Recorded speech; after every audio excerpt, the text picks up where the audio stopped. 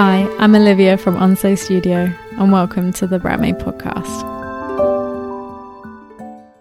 Today I want to talk about debunking the top 5 common branding myths I've heard about or even read online.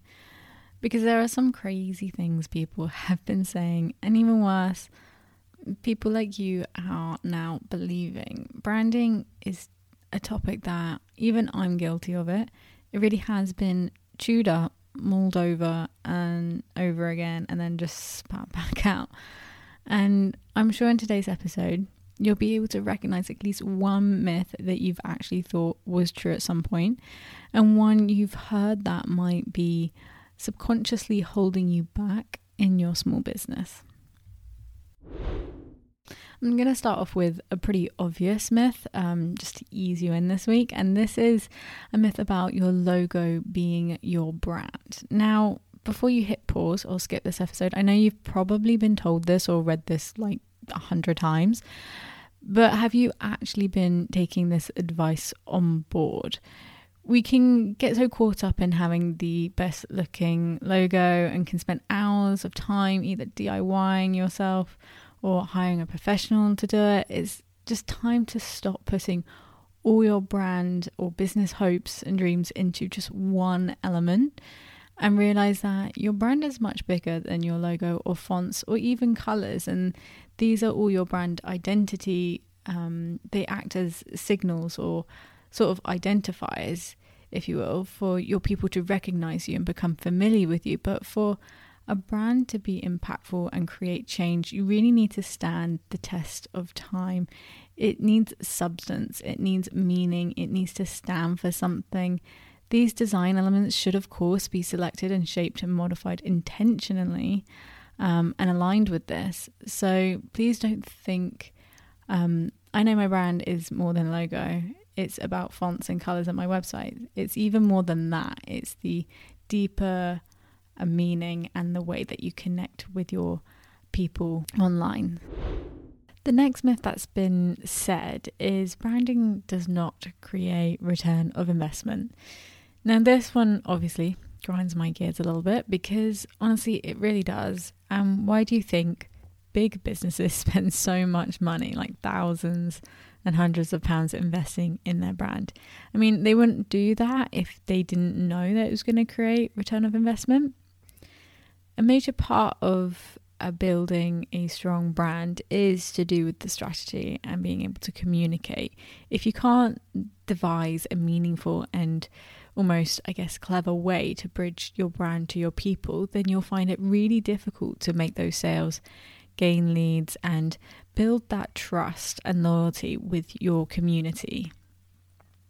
Branding does influence return of investment. The part that makes people falsely believe that it doesn't is probably because it's difficult to calculate with data how much return of investment it produces. I'm sure there is sort of a way in to get the data, but for small businesses like us, we don't really have those softwares and that sort of resources to find out and pinpoint exactly. So if you are interested to know how branding influences your sales, go have a listen to episode 36.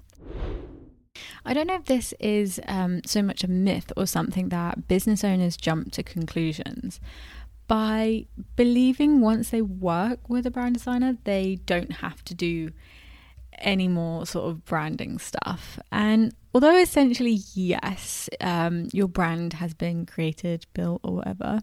So once it's built, you can't just sign off with your brand. You're going to have this involvement, and this involvement is never going to be done.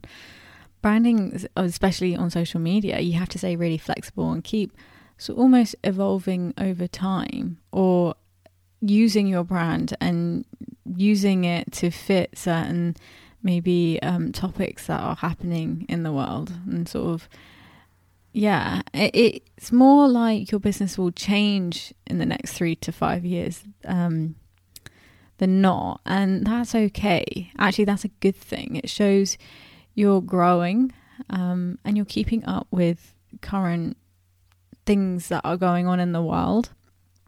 making your brand still have that fresh new feeling is really important. So it's not like you get your brand done and you're just done with branding once you work with a brand designer. You have a brand after that project. You become basically your own brand custodian, and you become this basically guardian of it.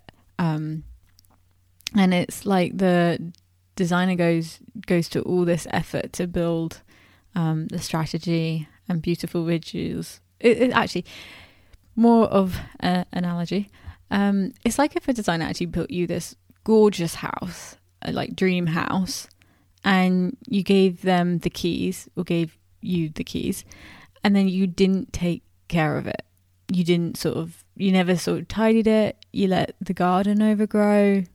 Same goes for your brand. It won't survive if you don't take regular care of it. I'm not saying that you have to change your brand. I'm definitely not saying that. There's definitely needs to be consistency. I'm just saying you have to be conscious about the things that are going on in the world, and about the things that are going on in your industry, and everything, and making sure that you're actually using your branding appropriately and how it was sort of made to be used. So yeah. Branding and marketing have forever been getting tied up and wishy-washy. Although they work very closely together, they do have different responsibilities and approaches to things.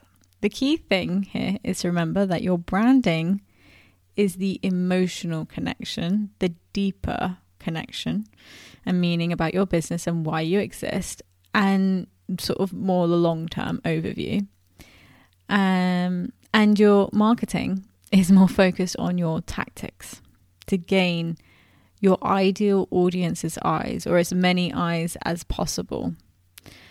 One does the pushing out the content as best as possible, which is your marketing, and your branding is more the pull, the part of your business that speaks to your audience's sort of hearts rather than minds.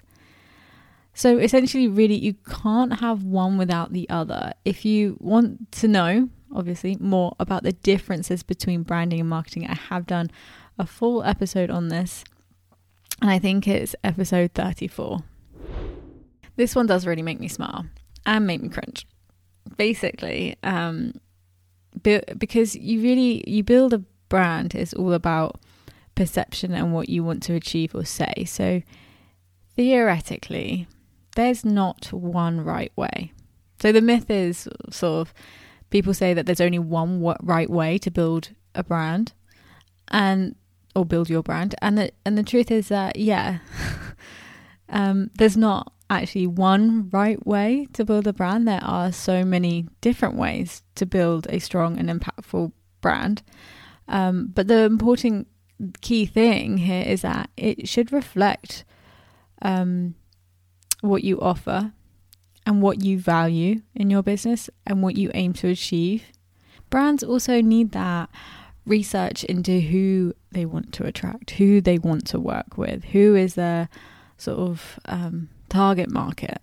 So it's also about building the strategy that differentiates them as well from who the competitors are, and resonating with ideal people. So it's so much less about doing it right, because all this information is going to be different for every business, and it's just really finding the right way that works for your type of business, for who you want to work with, and how you want it to feel, and how you want to be perceived. And obviously, working with a brand designer, we know certain tools and visuals, and we know how to communicate certain things. And but it's difficult to say pinpoint that this is the right way, that doing these things in this order is the right way, because every brand designer is going to do something slightly different. And especially the ones that I follow on my Instagram, they're all making amazing brands, But I don't think we can necessarily pinpoint saying that that one was built right and that one wasn't. Obviously, no research and everything like that.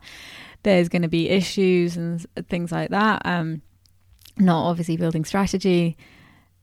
But the sort of what I'm getting at is that there's not a right way to build how you want to be perceived rather than the process. So, like I just previously mentioned, you're going to be the owner of your brand.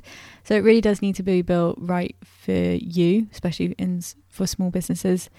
And it really does need to resonate and feel right for who you want to work with as well. Or within, obviously, reason who you want to work with. Yeah. So don't stress if you are DIYing your brand and you feel like there's only one right way to look, because there's multiple ways you could look and be really impactful. So just to wrap up this episode, your brand is so much more than the visual look. Your brand does create return of investment, and you're not done with your brand after working with a brand designer. You become your own brand cascadian. Branding and marketing work hand in hand. They both do have different approaches and responsibilities. There is only one right way to build your brand. Nope, there are a few different ways, but we try and find the best way for your people and what would work best for you and your industry. So if you hear anyone whisper or imply any of these branding myths, you can set the book straight, or you can just ignore them and just know better inside. So thank you for listening. And again, if you'd like to learn more about the difference between branding and marketing, go check out episode 34. Thanks for listening to the Brandmade podcast. If what I said helped you, please subscribe. And if you have a few seconds just to spare, leave a quick star rating review. It really does help my podcast grow organically. I hope you join me next week. And in the meantime, visit onsitestudio.com, where you can browse all my free resources and paid products, including website templates and custom and semi-custom brand identity and website services. I hope you have a wonderful day and take care.